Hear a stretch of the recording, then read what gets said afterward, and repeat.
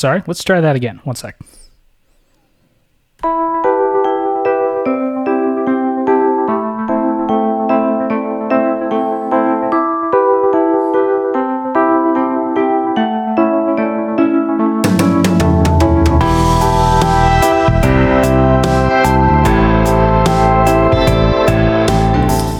And welcome back to Power and Consequence, a podcast about propagandists and grifters. I'm your host, Matt, and this is part 2 of our series on Larry Elder, somehow the leading GOP contender to replace Gavin Newsom as governor of California in this upcoming recall election. And we have a couple of guests today, one regular and one brand new. First up, returning to the show is fellow podcaster, writer, and novelist Destiny Fox-Cano. Welcome back, Destiny. I love the enthusiasm. And joining us for the first time, we have Jelani. Welcome back, Jelani. Yay! Or not welcome back. You've never been on before. Hey, everyone. Well, we've done another podcast together. That's why. True. That's true. This trio. That's true. Speaking of get drunk. Mind gold. Speaking of get drunk, get woke, we all sort of called an audible here, and we are all drinking in the name of Get Drunk, Get Woke. I am drinking a Westward American whiskey single malt, and it is delicious. What's everybody else got in their hand? I'm pretty sure that's what... I was just going to say, I'm pretty sure that's what you drank when you were on my podcast last time. So you're like... And we were talking about like Westward Women's Association or something weird. I don't know. We were probably already drunk at that point. But I have a Black Cherry White Claw because I am being a regular folk today. No worries. I don't think I've ever had White Claw. I'm going to give that one a go. And I think we might You should try the mango. Mango. Okay. Is that what you're drinking today, Jelani? Absolutely not. I'm drinking Hatozaki small batch Japanese whiskey. Ooh. It's a birthday bottle I got. Classy. From one of my friends. Okay, well, thanks for making me feel like trash, y'all, but okay. I like it. Honestly, I wish I had a White Claw because I'd be able to regulate myself a little bit more, but now we're just going all in. Fuck it. I mean, we all kind of collectively agreed without agreeing that we need some alcohol to get into this because Larry Elder, like I said, this is part 2 and he fucking sucks. So with that said, how about we just get right into it before we get too drunk to function? So this is going to be an interesting episode because we are recording today on September 8th, but this episode is actually going to drop on the 13th, which is the day before the recall election. So, you know, I'm confident that there's going to be a final propaganda push from the right and the left. To be fair, the commercials urging people to vote no on the recall, there's a lot of fear, you know, there's a lot of theatrics. I get that. I'm still voting no, for the record. But it's got that dramatic sort of flair that appeals to fear over logic. So let's get into it. First of all, Jelani, what do you know just generally about Larry Elder? So generally, it's probably about as much as you said. I know that he's the leading Republican contender for the recall election. I also know that he is kind of this new age Republican. We'll call it the Tea Party or neoliberal. He's one of those people who says outlandish things just to get under people's feathers and kind of really appeal to his base. That's about the brunt of it. I've seen little news bits here and there, but I purposely try to give people like that as little attention as possible because that's kind of what gives them their voice. And that being said, I do know that he is a conservative talk show radio host, which to me, it means a lot in terms of this whole conversation. Yeah. He's been syndicated by Salem Media, which we covered last week. It's a Christian media group, same company that reps Sebastian Gorka and Dennis Prager, you know, and if you're judged by the company you keep, I mean, I don't really have to say much more about that. Destiny, you were with us for part 1, and based on last week, we're going to be talking about mostly his position on labor, sort of.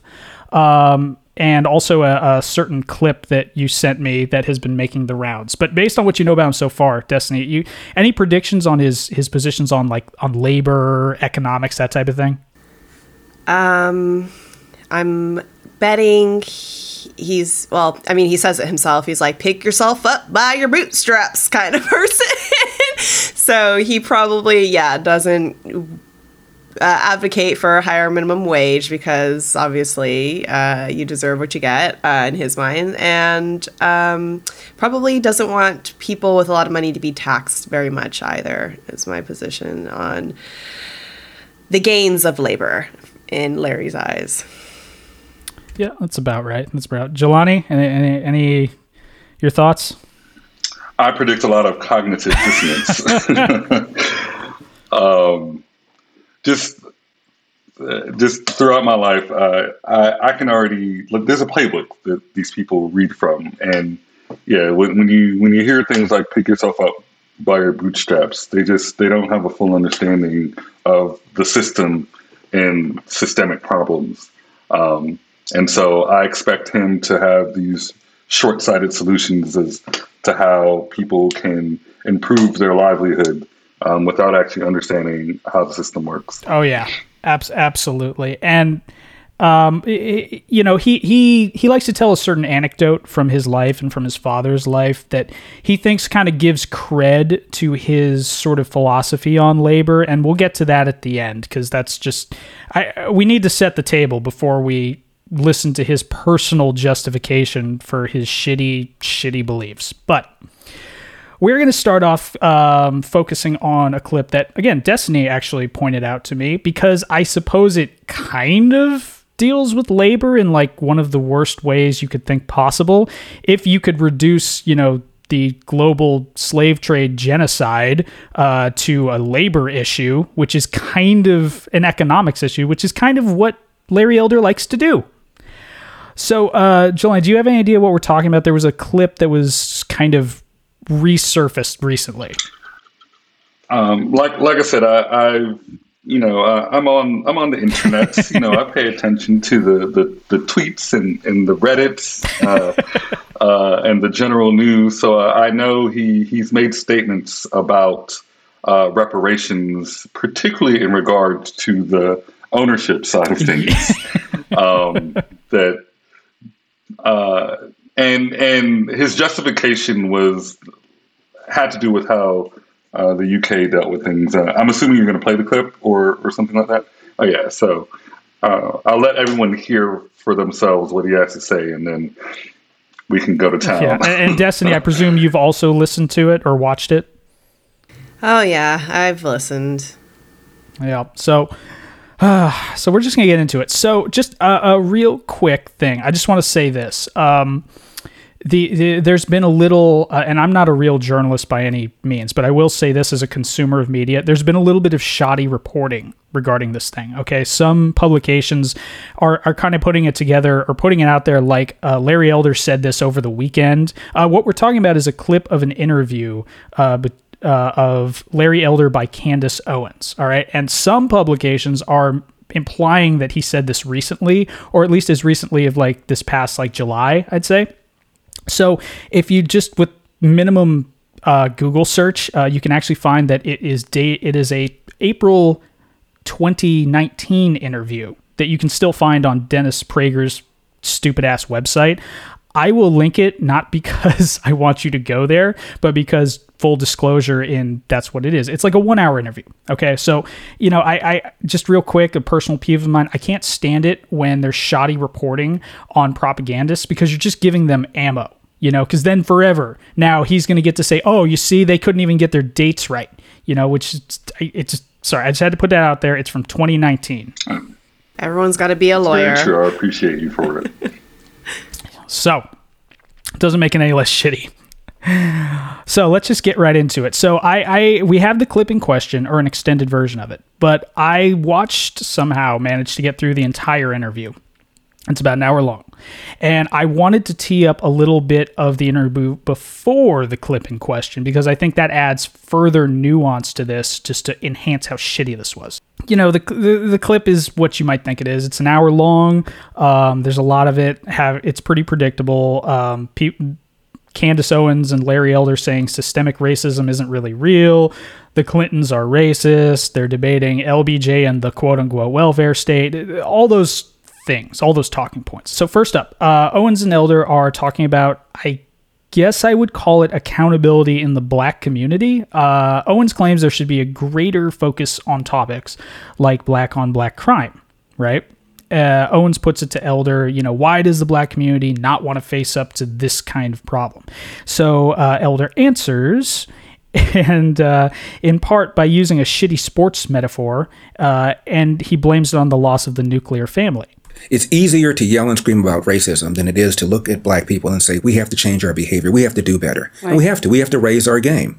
You remember when the Dream Team destroyed the whole world in the Olympics and we won by 40, 50 points? The rest of the world didn't say, let's lower the hoop. Let's widen the hoop for us. They got better. They raised their game. And the rest of the world is no longer getting destroyed the way they used to. We need to raise our game. We need to graduate from high school. We need to stop having children outside of wedlock. We need to do the right thing by the children that we bring into the world. And we're not doing that. Oh, God. It's just so cringe. It's so cringe. Reactions? So, as a basketball... I won't say I'm an aficionado. I've just been playing ever since I was like 6 years old. Sure. And have played at various levels. The terrible thing about that analogy is that, and this is really just sports in general, like that dream team he was talking about, that was 12 guys, 1 year. Like that changes. So it's a terrible analogy. Like, you can't say the rest of the world brought the game up because the rest of the world literally isn't playing the same people anymore. Right. Like, we don't even send the same caliber of athlete anymore. Like, so that's just a terrible analogy overall. And even if that same team was playing today, they'd be 60 years old. and in their prime, it's like Michael Jordan, Larry Bird, Magic Johnson. I mean, how many times in one generation is one collection of that kind of talent happening? That's why they were called the Dream Team, first of all. Terrible analogies aside. Yeah. What is your reaction to it? What you got? What you got for us? I mean, we're not here to talk about the Olympics, but I'd be remiss to not point out that obviously there have been a lot of exceptional black women and people in the sport who have raised the bar, but because of the committee and their regulations and what they think humans should be like, if they're not black, like, we don't get to raise the bar for the rest of humanity in this sport a lot of the time, or even get to compete. So his analogy just falls flat with me in that term as well. Yeah. And then to get to the point he was trying to make, this idea that black people aren't good enough, or black people need to raise their own bar, raise their own standards, it's kind of ridiculous and really just plays into this whole systemic problem that we have. Because there are plenty of black people that are good enough. There are plenty of black people that are better. There are plenty of black people that raise the bar in their own ways. And to just broadly brush this, paint this picture that people aren't good enough, it's kind of demeaning at its core. Yeah, and you know, obviously, I look at it, you know, from the outside to a certain perspective, because as we covered, Destiny, you and I covered last week, you know, a big part of Elder's persona is this idea of like, I'm black and I made it, therefore why can't all of you? You know, that is a big part of his ethos. And so, you know, again, I'm always going to have a blind spot in this regard, you know. But having said that, just looking at it clinically in shitty analogies, who is the Dream Team and who is the rest of the world in this analogy? I guess he's trying to like make it reach as wide an audience as possible. It's like, oh, the Dream Team. Everybody understands that. Everybody knows what the Dream Team is. But, you know, I don't know. Maybe I'm not seeing it. I think that's an interesting point, though, Matt, that like, yeah, maybe he is trying, especially since this is like many, many years ago, so, sort of thing. He's trying to tap into the mentality of a certain age group of Black folk, I'm assuming, who have been living with this rhetoric of they aren't good enough and have been living under the systemic racial issues that, you know, the promise of Martin Luther King Jr. and that came after, like, never, it has been fulfilled. So they're feeling maybe beat down or something. And he's trying to tap into his visualized reality of what that looks like through this metaphor. Maybe. I don't presume to really understand what he's getting at. They move on and you know, Owens kind of agrees with Elder, right? And she puts in her 2 pennies, so to speak, on the problem with Black people underachieving. That's exactly right. And we're not competing. And what I think we're suffering from also is this, we have no self-confidence. We don't think we can't. Like, we've been sold, and I think from the time that we step into school, that we can't, right? Here are the reasons you can't. We are handed so many excuses before we even get out into the real world that it's become a plague on Black America. You don't have to worry about that, Ken. It's not your fault. It's because of slavery. You don't have to worry about that, Larry. It's not your fault. It's because of Jim Crow. You don't have to worry about that. What you do need to worry about is how angry you should be at the white man, right? The white man, because of what they did. I've never been a slave in this country. Me saying that on CPAC stage went viral, and these Black publications were so angry. Well, Candace has never been a slave. I literally have never been a slave in this country. I cannot relate. There goes the argument for reparations. Yeah, I called that clip 0 years a slave, a lifetime as an asshole. I mean, I don't know what to say to that. I want to key off something, because here's always the problem with people like Candace Owens and Larry Elder. There is some truth in what they're saying. They just start to run off with it in a direction where you kind of like, oh, hold up, how did we get here? So she starts off by saying that from a very young age, Black people are told that they can't do things. And that's actually true. And it comes from both inside and outside the community. I have plenty of stories from when I was younger. When I told people I want to be an engineer, they'd be like, Black people don't do that. And I'd be like, what are you talking about? Now, that doesn't mean that there aren't other problems in the system, but all it means is that, yeah, that's one particular thing that can happen, but it doesn't speak to all the other things that are set in place to kind of hold Black people as a whole back. And, you know, how many people get told you suck on a daily basis and you're not good, but they still kind of strive and make it through these things? Like, I don't think that's where she took it from that point doesn't make a lot of sense. And it's just a stretch in my book. Yeah, I mean, it's meritocracy, and it's like notwithstanding systemic racism and hundreds of years of oppression. You know, again, me speaking from the outside, just kind of a historical point of view, that to me seems fairly obvious. But I don't know, Destiny, what do you take away from Owens's hot take on underachievement, such as it is? No, I completely agree with you. Like, that was my exact thought as well. Like, you were actually making a lot of sense for like the first 10, 15 seconds of what you were saying. You were going somewhere. It sounded like you understood the problem, and then it was like, and I'm taking a left turn, and I'm going, and I'm running, and I'm going all the way there. And I was just like, you lost. But then I think when I think about how we are taught in American classrooms, and I've been to school in Southern California and also in Texas, El Paso, Texas, and the schooling, like the way we teach our history and all of that is just in such a way that it does try to make everyone, no matter what color you are, believe some sort of narrative. And obviously the narrative that is more often played out is one that benefits a certain type of people. So it sounds like she's got there. She's like, I felt the pressure, but I'm drinking the narrative, and like that's why I was never a slave. La la la. Like, so she just can't separate herself from separate or fully. What are I trying to say? Just like realize that she is a little, like, in my opinion, like brainwashed to that effect due to her schooling.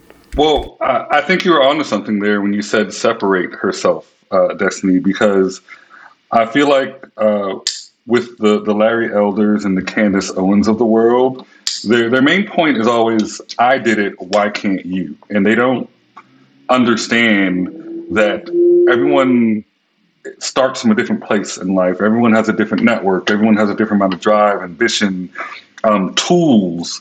And so, even though Larry Elder can be like, I grew up in Compton and I made it to the point I am, like, we don't know what kind of outside influence was on his life that kind of helped propel him to be at the place he was, or is now. Maybe that's a little projection going on.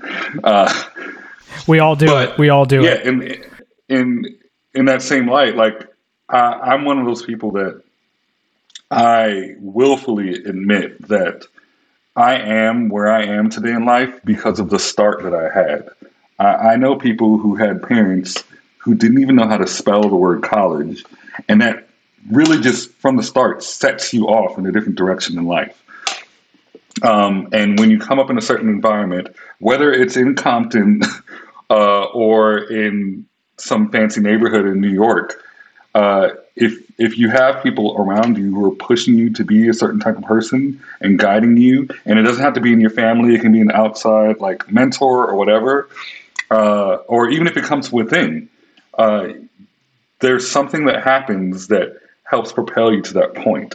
And the sad truth of the matter is that not everyone has that in life, and people just don't seem to understand that. True enough. And what's interesting too, and Destiny and I kind of went over this, is that Larry Elder's origin story is actually interesting in that way because, he refers to himself as, quote unquote, the sage from South Central. He did grow up in South Los Angeles. He did go, as far as I can tell, he went to Crenshaw High School and he ended up getting an Ivy League education. And his father struggled, as all black men struggled then and now, but especially then in terms of, the Great Migration, issues with the quote unquote end of Jim Crow and moving on to the North where things should have theoretically been better, but really they weren't. But we'll get into that in a second. We'll get into that later. And one would think that somebody who faced that type of upbringing, might have a different take on what the way the world should be. But he clearly doesn't. If he did, then we wouldn't be doing a show about him. So, I mean, yeah, it's that's pretty much Elder. And to be clear, a lot of that was Owens, using, her words. But I feel like we should hold Elder accountable for that because he agrees with her. And since he's a gubernatorial candidate now, I mean, he should be held accountable for all this type of shit that he's saying, or at least not disputing. Yeah, I think I found I consider them the same person. Yeah, same. But I think as you were talking, just thought of a really good analogy for this kind of phenomenon. And it really makes me think about, when we think about folks who have immigrated to this country and they have their children here. So they're like first generation, their children are second generation. And then they tell their second generation children not to speak their homeland language. They should only speak English or something, right? And so then they grow up and they're going down this path where they're only speaking English. And then they kind of get insulated because they're trying to follow this different way of life instead of maintaining a connection with their roots. And I know this is kind of more many years ago, and maybe this still happens today where there is this kind of loss of community, loss of culture, loss of background. But once you get on a certain track, and I think with Elder as well, he got on a certain track and became insulated, and he kept going down that train. They go on, and you heard at the end of that last clip that Elder was saying, there goes the argument for reparations, right? So Owens weighs in on that, and it turns out that Candace Owens is actually in favor of a form of reparations, believe it or not. Right. There it is. And look, I think I could be pro reparations. I think we should allow people the opportunity or the chance to go back to Africa. I would sponsor that like you wouldn't believe. I don't think you can have a long line. Right. I don't think we would either. But, you hear that all the time in theatrical voices. They took us from the motherland. Do you know what's going on in the motherland say? Have you been to Africa? I've been to Africa. Okay. I'm perfectly content living in America. Most of people don't realize the opportunities that you have here in America, you'd have never had otherwise. There's so much in those few seconds. I don't even know where to start, but Destiny. I know where to start. Or Destiny. Whoever wants to start. I'm getting the microphone thrown to me. So, and this is another thing I've had to deal with my entire life growing up. This concept that Africa is less than. My parents, my entire life, have really ingrained in me that that's just a bullshit ideology. They've shown me all the pictures of all the modern cities and everything that puts Africa on par with the Western world.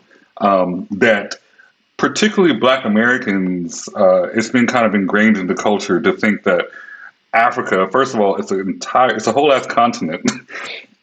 With 70-something countries, the number keeps changing, so I can't give you the number right now. Yeah, who knows how many languages and dialects, continent. Right? Yeah, with languages and dialect and culture, and just being in West Africa is a whole different world than being in East Africa, which is a whole different world than being in North Africa, which is a whole different world than being in Central, whole different world than being in South. And then you have Madagascar over at the side, which is it's a whole other thing. So this idea that Africa is holistically, a bunch of people rolling around in the mud is just, it's offensive. And to hear Black people say it makes it even twice as offensive, because that's another thing. She's like, oh, well, I've been there. I've seen it. She's trying to vindicate herself in that way. And I don't know where she's been in Africa. And honestly, I don't care, because I can tell you wherever she's been, there's somewhere better. And if that's going to be her marker for, oh, America is better, there are plenty of awesome places in Africa. And this idea that Black Americans don't want to go back there, that's also bullshit. Especially over the past couple years, Black Americans, now that we've been a little bit better integrated into the tech world and other forms of jobs that give us more money, they've been going back. There's a whole Netflix series now, High on the Hog. I don't know if I can say that out loud. We can mention it. I don't think they'll sue us for that. High on the Hog. Yeah. But it's about a guy who goes back and really wants to understand where he comes from and how it relates to America. And so there's definitely an appeal for it. And this idea that it's less than is A, ridiculous, and B, just offensive in general. Destiny, I know you pretty well at this point, and I have a strong feeling that you are going to 100% disagree with Jelani and speak just so much in favor of Candace Owens. So what do you got for me? Don't disappoint. No, not at all.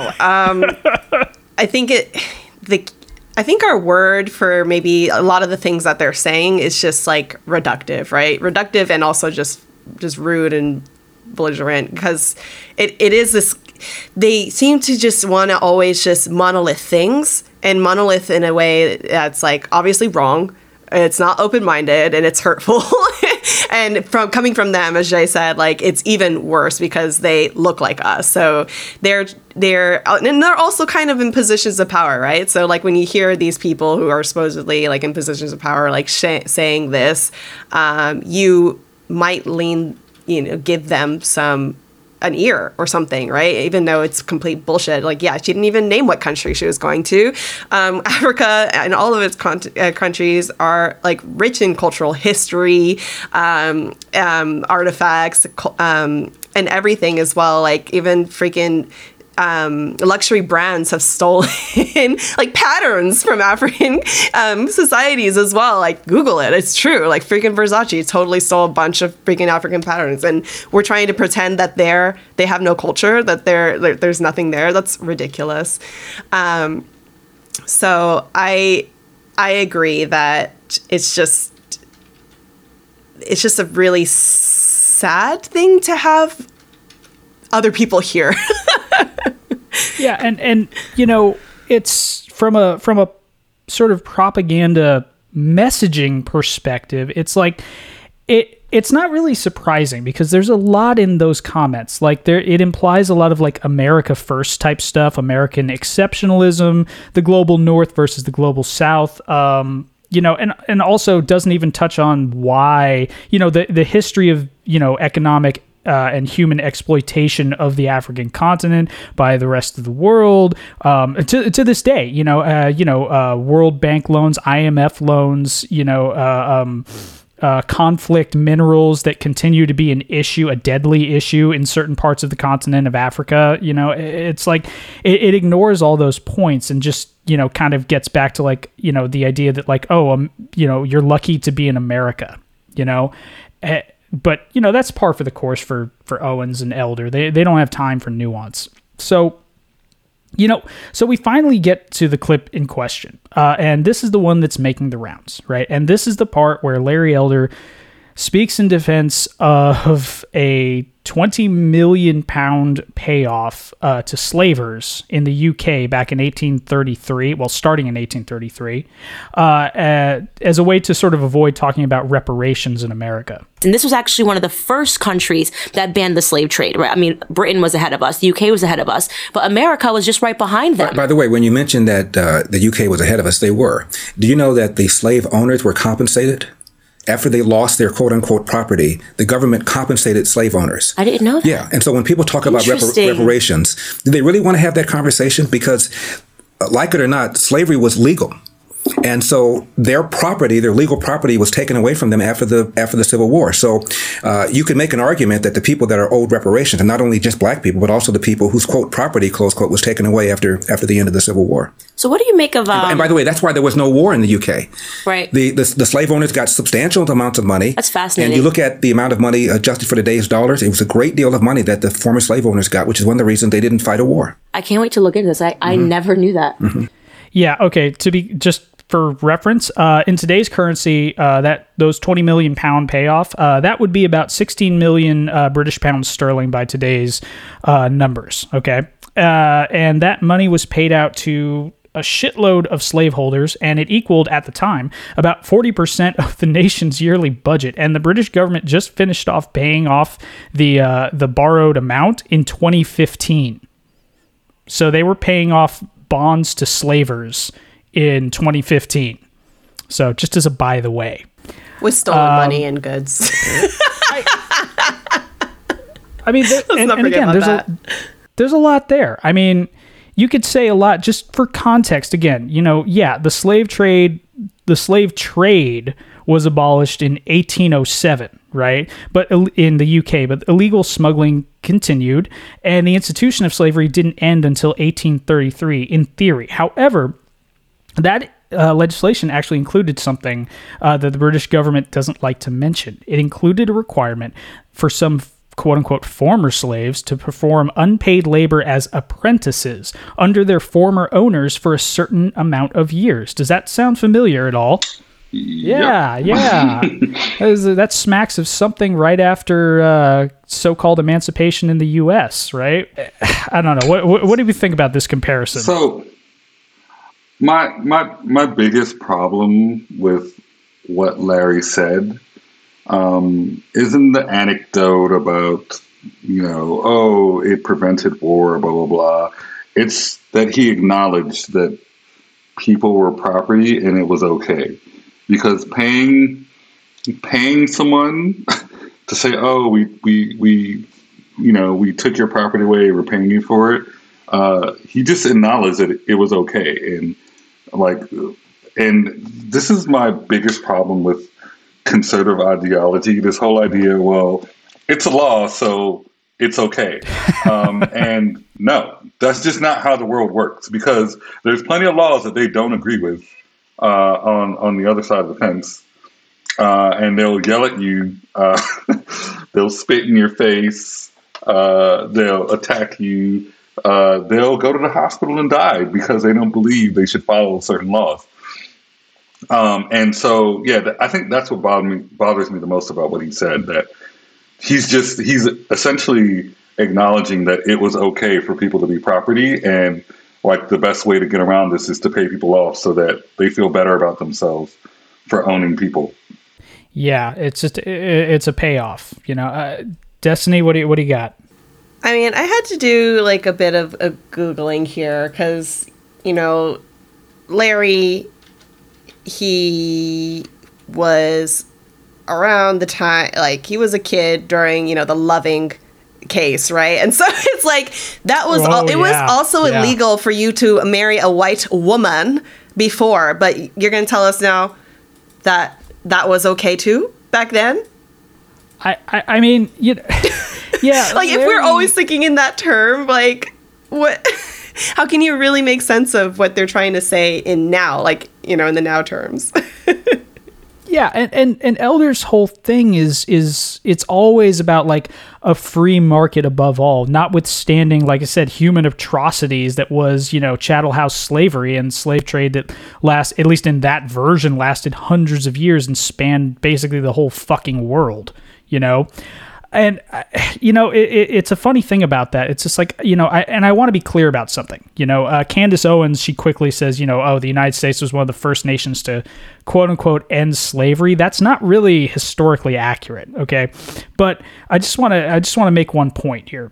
You know, the United States did, before, you know, the Civil War, 1865 and beyond, and, you know, the Emancipation Proclamation, which, you know, in effect didn't do as much as it should have. But the United States actually did abolish the slave trade in 1808, but not the institution of slavery, similar to how the UK abolished the slave trade in 1807, but not the you know, the concept of slavery until 1833.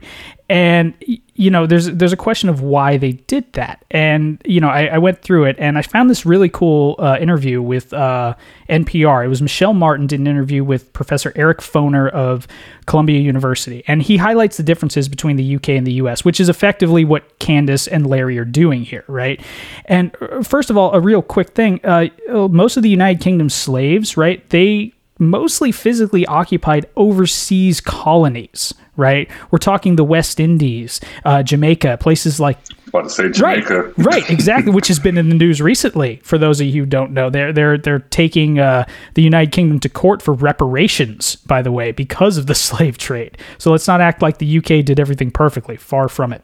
Professor Foner was asked why this date isn't highlighted in American history, for example, right? He had this to say, so I just want to play this little clip from that interview. I think few people really think very much about this particular anniversary because the abolition of the slave trade didn't seem to have any particular effect on the abolition of slavery. In the British Empire, for example, the slave trade was banned in 1807. And then in the 1830s, slavery was abolished altogether, and that was a major step toward ending slavery, banning the slave trade. But in this country, of course, slavery lasted another 50 or more years. It actually grew significantly after the slave trade was ended because in this country, unlike many others, the slave population reproduced itself just by natural increase. And so the slave population continued to grow. Slavery became more and more prominent economically with the rise of the Cotton Kingdom in the Deep South. And it took a civil war, as of course we know, to get rid of slavery. Now, that took me about all of 5 minutes to look up. And you know, Larry Elder is going to claim that he doesn't understand why America couldn't have done the exact same thing that the UK did. Foner went on to point out that the reason behind Southern support for the abolition of the trade was simple economics. You see, American slaveholders held a monopoly on the trade once there was theoretically no international competition. There was smuggling, of course, but it increased the fortunes of slave traders in the United States like significantly. You know, that was the main reason for Southern support, is because they knew that they would have a monopoly on the slave trade afterwards.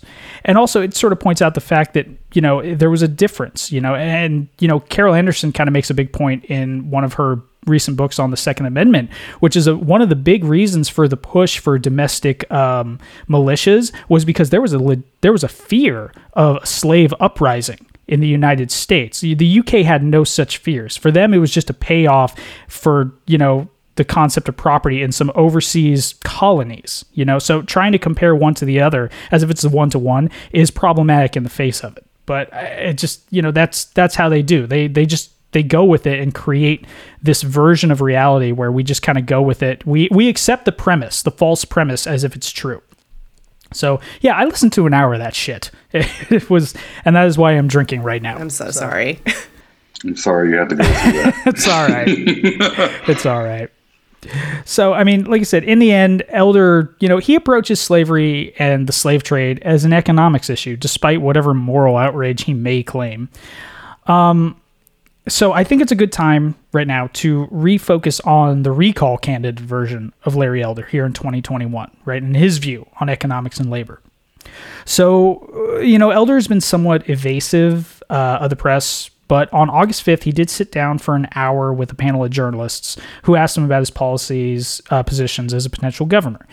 Jack Oman, writer for the Sacramento Bee, asks Elder about his position regarding the minimum wage. So we mentioned this on the last show, but just a quick reminder, Elder has been on the record as saying that the minimum wage should be $0. So this is Oman just kind of like reiterating that point. You're on record as calling for the end to the minimum wage, saying, quote, the correct minimum wage ought to be $0. Right. How do you think California voters currently earning the minimum wage, which is $13 to $14 an hour, would react to that? Okay, so before we get to the rest of that, Destiny, what do you think his rationalization is going to be for that one? I think he's ready for slavery to return. I don't know. Why would anyone work for $0 ever again? No, that's not how people he function. He subscribes to the Milton Friedman concept. The invisible hand. If you pay people nothing, no one will work for you. So it will naturally work itself out if the market is free of regulation. Right? That's what he's subscribing to. But the question is, how do you sell that to California? How do you expect to be governor with that type of philosophy on labor? Right? So it's like I'm asking is, how does he dodge this question?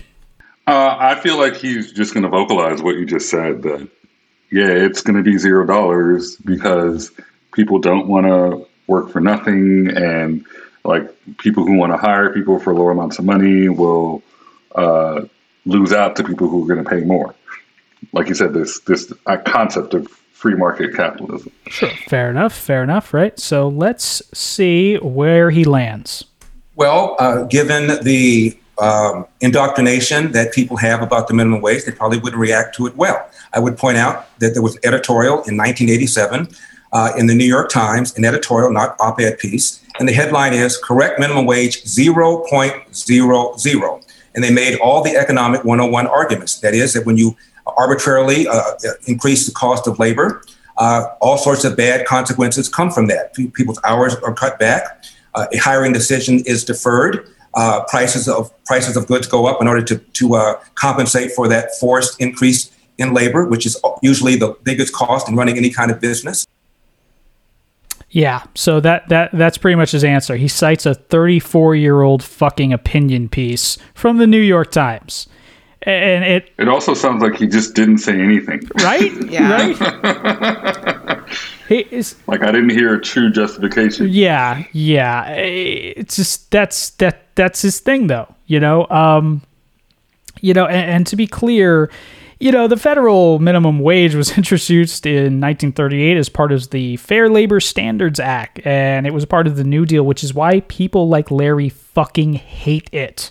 They think anything that has to do with the New Deal is just like, it's fucking with the free market, quote unquote.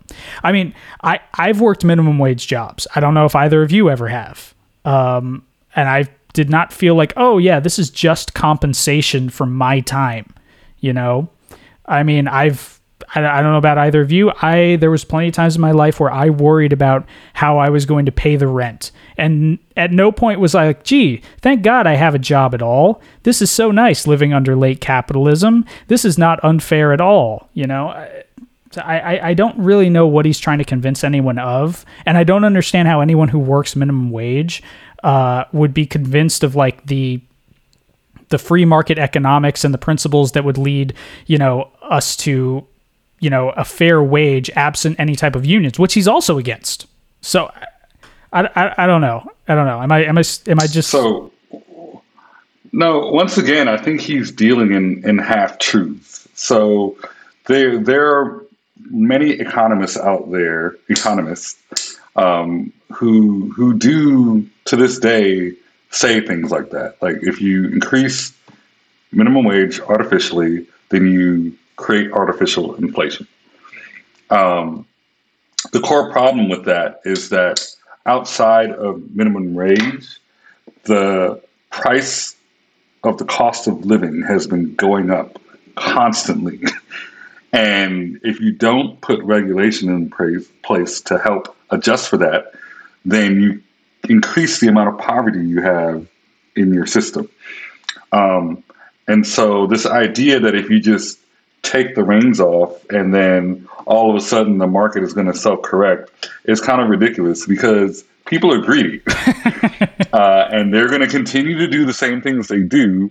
And now it's going to be like, well, now I don't even have to pay you $12. In order to increase my profit, I'm going to lower everyone's salary because people are greedy. This is often my problem with libertarians. They believe in this kind of ultra-free market, and they forget that people are assholes. It's really the truth, because and often it comes from a good place, because often they themselves aren't assholes. And like, well, I would never ask someone to do something for me and not pay them fairly. So why can't everyone live this way? And they don't understand that people are just assholes. There are people who will go out and try to pay you little to nothing and try to get the world out of you. It's just, there's people in the world like that, and there's nothing you can do about it except as a society come together and say, no, you're an asshole. We can't live this way, and we need to put regulations in place to help protect people from being put in that position. You sound like a goddamn pinko communist there, Jelani. I'm not liking this subversive bullshit out of you. So when I hear that, I always say, I will readily admit, I don't think everyone needs the same amount of resources on this planet. So this isn't about like taking wealth from the rich or anything like that. This is about people. We're about to get the conversation really broad, but an individual does not need $100 billion. It's pointless. They can't do anything with it. 10 generations of their family can't do anything with it. All they're really doing is making 10 generations of some other family shit poor, like dirt poor. And so either they themselves need to come to that reality and say, hey, I need to do what I can to help people who haven't made it all the way up. And this is this concept of trickle-down economics.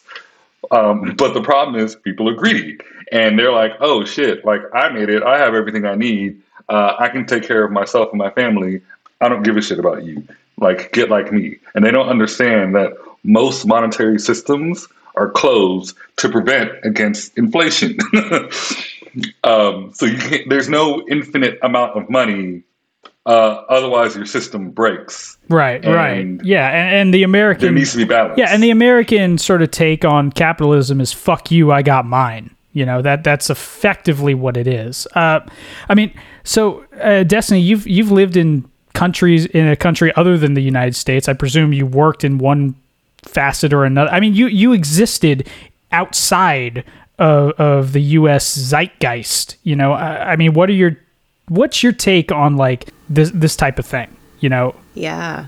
I mean, I will say you will never convince 16-year-old, 20-year-old Destiny that working at Wing Daddies, which was like a wing restaurant, for $0 is ever going to happen. Like, you got to pay for this fucking service or you're not getting served. Did you work on tips? Is that what that was? That so the tips, minimum wage was about like $2 an hour. And then, yeah, like you had to have tips, or otherwise for the amount of hours.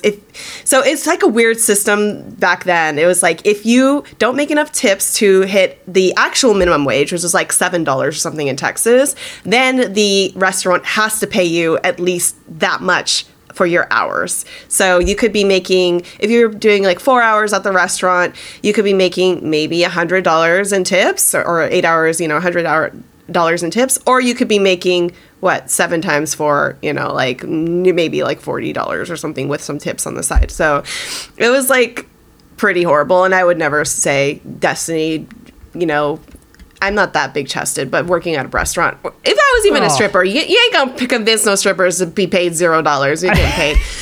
But anyway, on the international front, Yeah, I did live and work in Tokyo, Japan, and it's just like a whole different society for sure. Like, even as a part-timer, I was always just a part-timer, not because of choice, just because of what I could do on my visa. There's, so holler to my immigrants out there, I feel your struggle.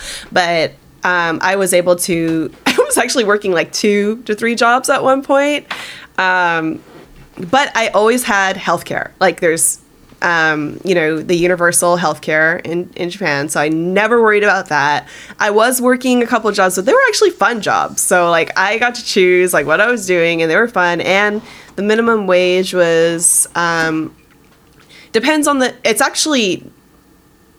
place, because it would be about $7 to $15 for part-timers, depending on the job that you're going for. So if you're working at I worked at a fast food restaurant. Well, not fast food. It was like a mom and pop chain.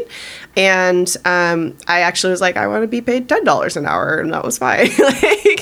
But also the cost of living is much lower there as well. So, we live in California. So obviously it's like, you try to eat lunch here and you're already spending $30 plus tip if you go out to a restaurant. But you could go to a convenience store and have like a really good meal for less than $5. You can have a set lunch for about $10. That includes a drink, a dessert, and like your actual entree. So it's like, yeah, I might be making $10 an hour, but with 1 hour, like I have my food for the day, and obviously groceries are much cheaper than eating out. So if you're also cooking, I had enough to pay for my student loans back in the US and to have some savings and like have a vacation. And I was maybe doing part-time gigs, making $30,000 a year, and I was doing fine.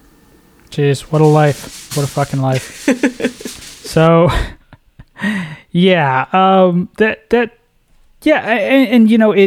the thing. It's a very American thing, like this relationship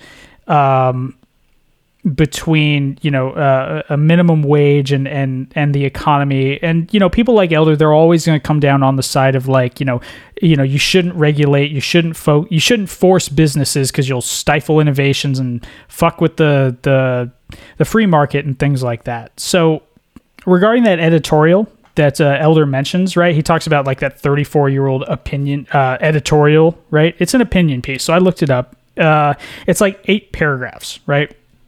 And just for context, right, this was written in 1987. Reagan is president, and Americans were sort of yet to behold the failure that was trickle-down economics. I mean, Jelani, you mentioned that earlier, So the author of this opinion piece, he actually includes a couple of suggestions as an alternative to raising minimum wage. And, I wonder how Elder would feel about this. So regarding alternatives to raising the minimum wage to help the working poor, right? The author suggests, first of all, he suggests government subsidizing the income of the working poor. Quote, here are 2 means towards that end. Wage supplements. Government might subsidize low wages with cash or payments for medical insurance, pensions, or Social Security taxes. Alternatively, Washington could enlarge the existing earned income tax credit, a negative income tax paying up to $800 to working poor families. This would permit better targeting since minimum wage workers in affluent families would not be eligible. That sounds a lot like universal basic income to me. Eerily, right? Eerily. Which Elder is very scary. much against. He's been very much on record. He's against this. So he forgets to mention that part in the very work that he's citing. Also, training programs, also by this author. Quote, training and education. The alternative to supplementing income for the least skilled workers is to raise their earning power in a free labor market. In the last 2 decades, dozens of programs to do that have produced mixed results at a very high cost. But the concept isn't necessarily at fault. Nurturing the potential of individuals raised in poverty is very difficult. A humane society would learn from its mistakes and keep trying. So that sounds like government intervention meddling with the free market one way or another as an alternative to the minimum wage. But again, Elder doesn't mention that part. So I don't know what to say. That I am a little wary of training programs because of, Reconstruction post post-Civil War and like issues with that. I mean, those were clearly, the vagrancy laws, the apprentice laws, the black codes and things like that. So, I mean, I'm weary of that concept, but I it's more than what Elder was offering. So I'm not going to lie.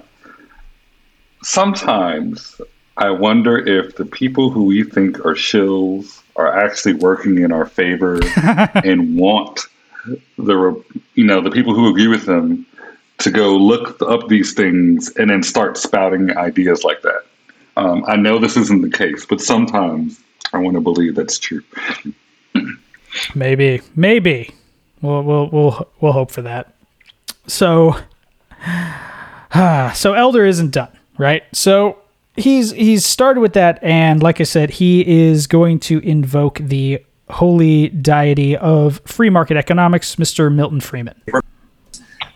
Milton Friedman, the Nobel laureate economist, who was a friend of mine, said that he believes that the minimum wage was, quote, the most anti-Negro law on the statute books, close quote, because at one time, believe it or not, a black teenager was more likely to be employed than a white teenager, more likely to be employed than a white adult, more likely to be employed than a black adult, because that teenager was able to sell his labor for less. When you come in with the minimum wage, you are foreclosing the ability of people, often with little education and little skills, to get a job.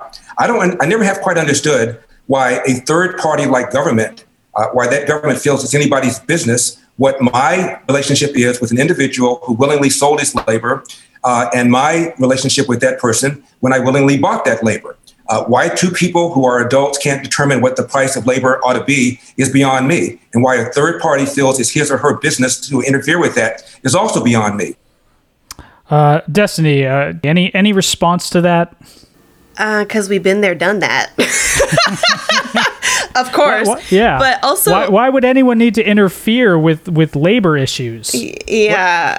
But also, I think this is just, he's using this article from like 34 years ago, and like he's obviously not rooted in reality today, because I don't know what he's saying on the campaign trail, but there's people that are not going back to work because they're like, no, I would rather be at home and looking for a better job than to take anything that's coming at me, because it's not going to be worth my time. It's not going to be good for me or my family. So like he's not even on the same page as a lot of Americans now with what they want to do for work and how they want to be adequately paid.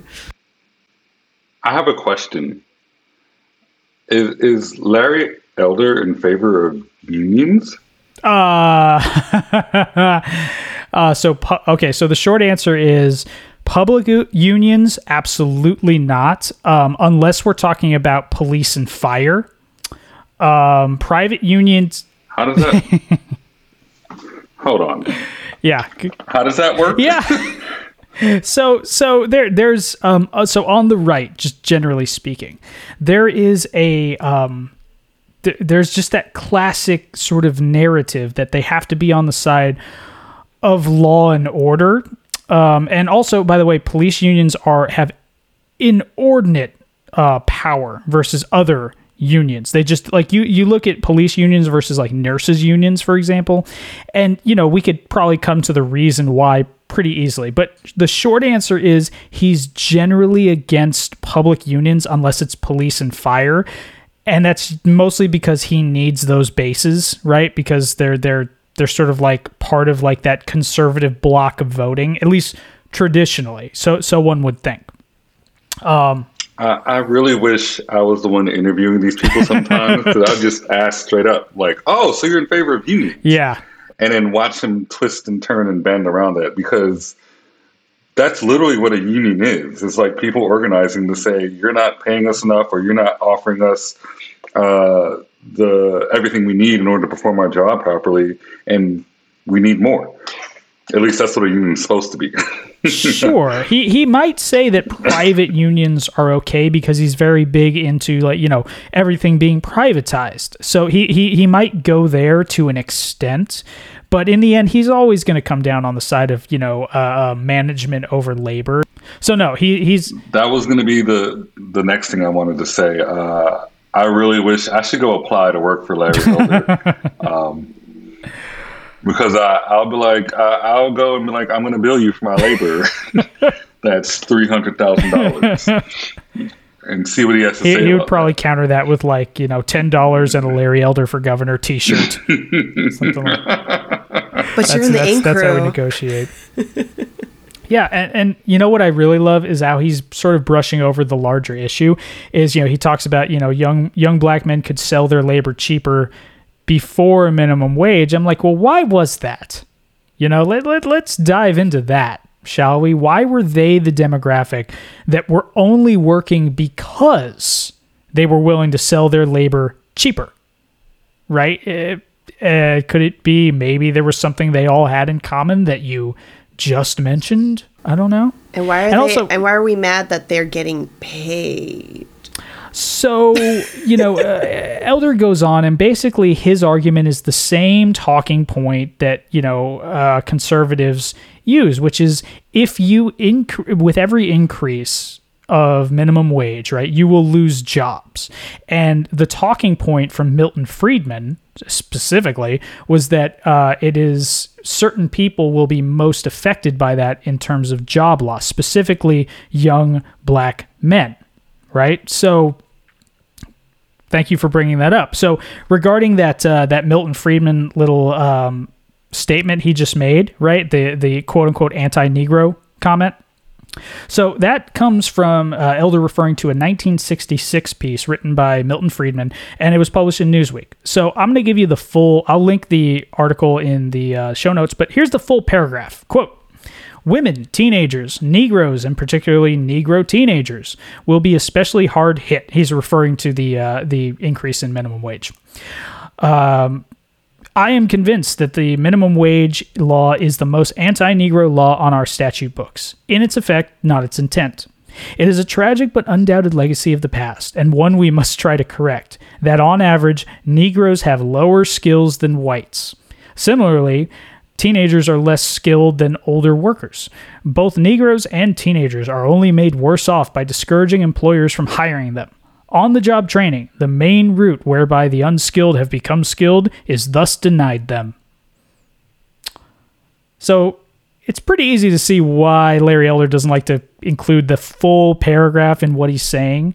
Looking at it in entirety, I mean, I'm not quite sure what point Larry Elder is trying to make or what he's trying to convince anyone of, by invoking Milton Friedman in this regard. Well, I'm also like, why are you... So you say like things from the past should be left in the past, but you're surfacing these little like archaic cliff notes that like are in the past for your argument in the now. I like that. Yeah, like what? Like you are a hypocrite, dude. Like, why are you using this stuff? Like, if we have to forget about slavery, you should forget about your Milford friend because, like, they're in the past, bro. Yeah. Milford Friedman, the godfather of the free economy or something. Or at least with the modern, the rise of the new right in the 60s and the 70s. That's how they like to roll. So, like I said, as I said last episode, in the end, Larry Elder, he sucks, but this is talking about his use of propaganda, and there's no stronger sort of like tool that Larry Elder likes to use than his own origin story. So I talked about this a little earlier. Like Larry Elder likes to sort of justify his stance on the economy and really everything by telling a story about his father. So this one runs a little long, but it's important we hear all of it. This is Larry Elder speaking to a crowd in San Diego last month as he was kicking off his recall sort of campaign. So this is Larry Elder basically just mid-speech talking about his father and what he went through growing up and, trying to make it in the world and what Elder sort of took away from that. I'm going to come out to LA and get me a job as a cook. My dad comes out here, walks around. Sorry, a little context. So just real quick, I didn't want to play this part, but Elder starts this anecdote by talking about how his father was trying to find work in the rural South after coming home from World War II and being called the N-word, and I didn't want to play that part. So it picks up from there with his father talking about he's going to go out to California for better prospects. told, you don't have any references. You have no references. I need references. My dad said, I need references to make ham and eggs. Goes to the unemployment office, this time just one door. Lady said, I have nothing. My dad said, what time do you open? She says, 9. What time do you close? She says, 5. My dad said, I'll be sitting in that chair from 9 to 5 until you find something. I'll be sitting there the next day. My dad sat there for a whole day. Next day, sat there for half a day. Lady calls him up, says, I have something. I don't know whether or not you're going to want it. My dad said, of course I'm going to want it. I'm starting a family. What is it? She said, it's a job cleaning toilets at a Visco brand bread. My dad did that for 10 years, took a second job cleaning toilets for another bread company called Barbara Ann, went to night school 3 or 4 nights a week to get his GED, cooked for a family on the weekend. The man never slept. Which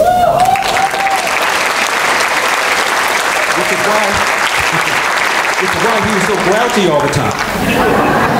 And my father and I had a 10-year period of time where we didn't speak to each other because he was so mean, so grouchy, and I thought he didn't really love us. And one day I sat down for a 5-minute conversation. It ended up being 8 hours. He told me about his life. Told me that he was kicked out of the house when he was 13 years old by his mom's then boyfriend, never to return.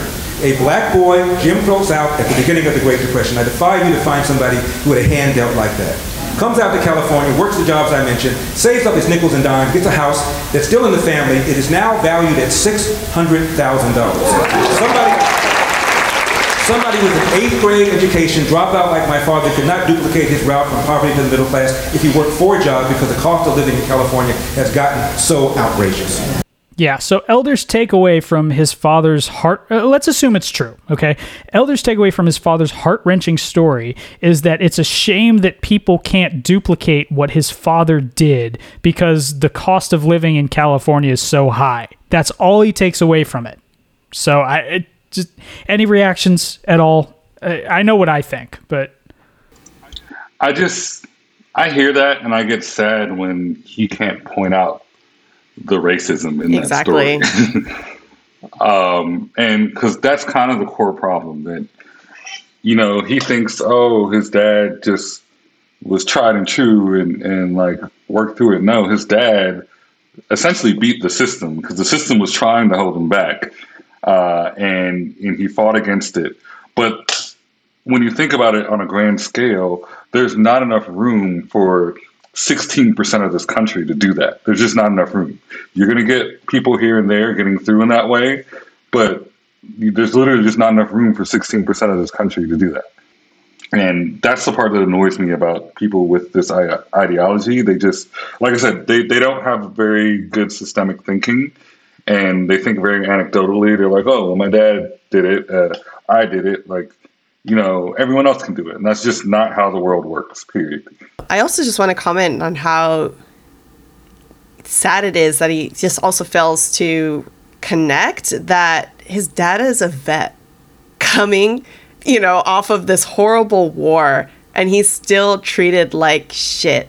And he still has to go all the way across the country to maybe find an opportunity, and he still doesn't even get recognition for having served this country. It's, as Jay says, he's just totally glossing over that because his dad basically slaved away for him, Larry, and his siblings, if he has them, to have a better life. Yeah, no, and that's what he's doing, right? He's teeing up his father as an archetype, as like, this is what success looks like if you don't let anything get in your way. And because my dad made it, and because, presumably he made it, Larry Elder made it, quote unquote, anyone can make it. And based on that anecdotal evidence, systemic racism does not exist, and to look at it personally in a way that I can relate to, which is more of a labor point of view, is that, why is that a fun story? Why are people applauding the fact that his father had to work so many fucking jobs and so many hours that he lost touch with his son? Why? Right? Like, that's not good. Right? That's not anything to celebrate. Why? He's like, oh, my dad literally didn't sleep. No, that's not good. Yeah, why is that an aspirational thing? I don't know. And that's not even diving into, the more... just the worst part of it, which is, the racial aspect of it, which is Destiny and John, you both point out, is so fucking obvious, And here's the thing. The worst part about this is, I guess my tie off is this. With everything that we know about him, his educational pedigree, which is pretty impressive, and the fact that technically he has been able to successfully run his own business, albeit it's one based on propaganda, and fear-mongering. But he's in no way like a stupid person. He's highly capable. I would argue highly intelligent. And yet he chooses to sort of peddle in these types of disinformations and falsehoods, about the American dream and what it means to succeed in America. I don't know. Go for it. What do you got? I want to add that I always want to give people the freedom to be their true selves, even if your true self is an asshole. Like he probably just has a different perspective on the world, which is completely fine. The only reason why I really take issue with his type and the Candace Owens type is because, like you said, they're smart enough to know that they're speaking in a way in order to profit off of people. He's literally an entertainer. Like he's a radio show host. He wants to get people's attention. He wants to speak in a way to keep people's attention. And he's just playing off that. And so whether or not he believes what he's saying, he at least knows what he's doing in order to captivate his audience. And that's the bigger issue that I take with him. Like, he can have this different perspective on the world. I don't care. But to just use it in a way to take advantage of people, that's the part that I take issue with.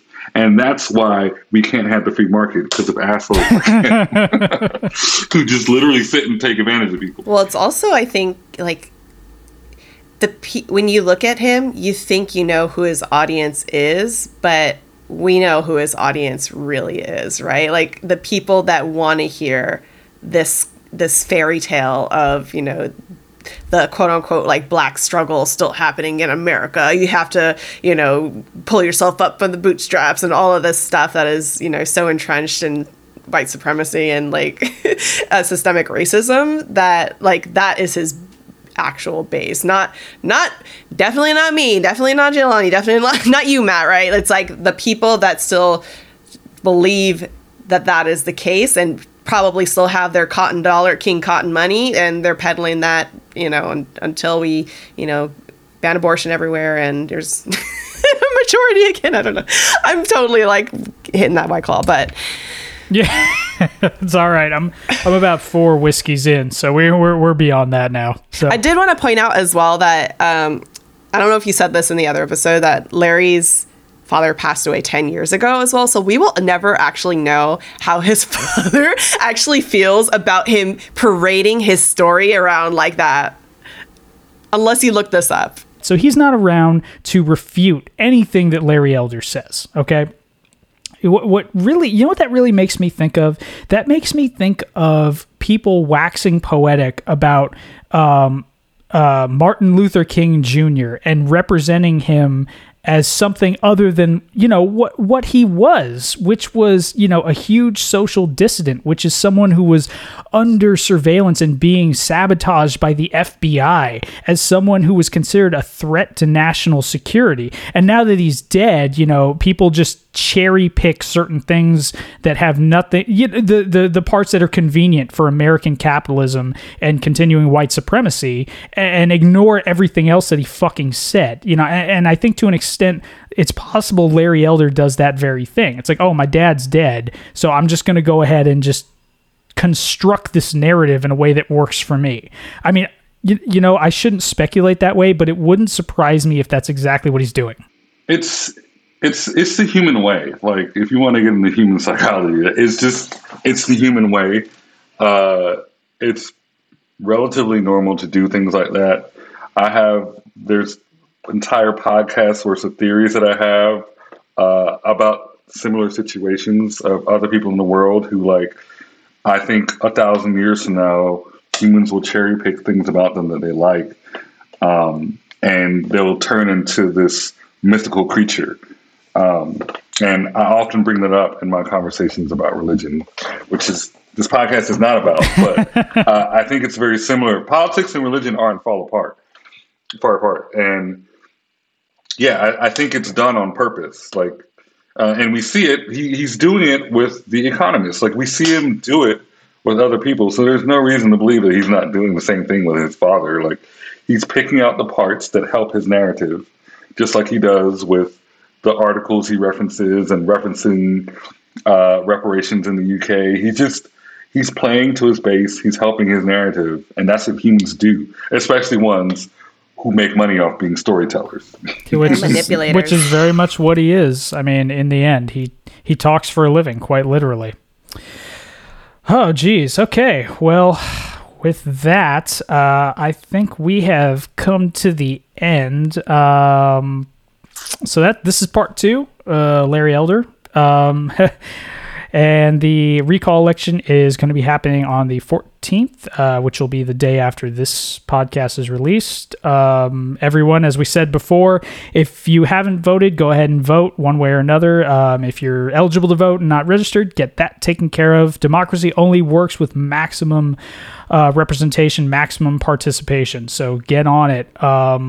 Having said that, Destiny, you want to remind our fans where we can follow your work? Oh, yeah. If you are interested in more casual conversations and open-minded perspectives on societal issues and topics, you can find that at getdrunkgetwoke.com and anywhere you get your podcasts. Hell yeah. Hell yeah. I especially like the first part. Oh, yeah, Jelani, you're taking a pause from creative work, but you told me about an interesting podcast, right? Somebody close to you is doing. Is that right?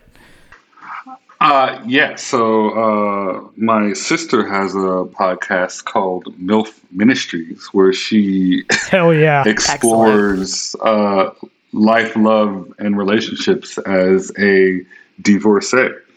And also, I guess, a single mom because of the divorce part. Yeah, that's all I really had to plug. Okay, all right. Sure, more to come in the future. All right, and thank both of you, by the way, for coming on and talking about this. I know it's aggravating. I hope the alcohol helped somewhat. So there's a point I wanted to bring up that there was never an opportunity. Oh yeah, go to really drive it in, but I want to really harp on the fact that, like, the people like Candace Owens and Larry Elders, like, they are propped up because of their skin color and because of their views. And I really want people to understand that the things they say and do are to help keep them in that position and to take money from people. And so they're especially divisive. They're especially offensive. They keep doing and saying what they need to do in order to maintain their position. And so I encourage people to not get too spun up. Like, don't lose any sleep over these people, because they're kind of just garbage people in general. And, you know, if it wasn't politics and racism, they'd find some other little corner of the world, like selling pillows to people for $200. Like, there's people in the world who are just like that. You did not just invoke Mike Lindell. You didn't do that. I just want to say there's people in this world who like that. So don't let them get you angry. They're just trying to make you angry. Like, there's plenty of other things in the world for you to actually be angry about. And plenty of other ways in the world you can make change. So don't get spun up over Larry Elder and Candace Owens. They're just garbage people. Fair enough. Destiny, any final thoughts? Yeah, if it sounds like it's garbage, definitely fact check. Do not take anyone at their word. That's for sure. Yeah, I like it. I like that paranoid approach to the world. It's unfortunately appropriate. Oh, man. Okay. Well, I guess we're not going to do a better sign off than that. So with that, we will be back next week with post-election analysis of Elder. And I have a feeling if he loses, there's definitely going to be election fraud accusations made. And I'd just like to thank everyone. They're already starting. Oh, yeah. Oh, they are. That's right. Oh, God. Yeah, he did say that, didn't he? If he loses, then he wouldn't be surprised if there was election fraud shit. Fuck. All right. Well. That and our old friend DJT is also. Oh, fuck that guy. He doesn't live on this podcast. Fuck him. So, with that, thank you everyone for listening. Keep your heads up. Stay informed. Maybe find a local charity to donate to. And let's all drink to the fact that due to climate change, this will all end one way or another. Cheers. Cheers. Yeah.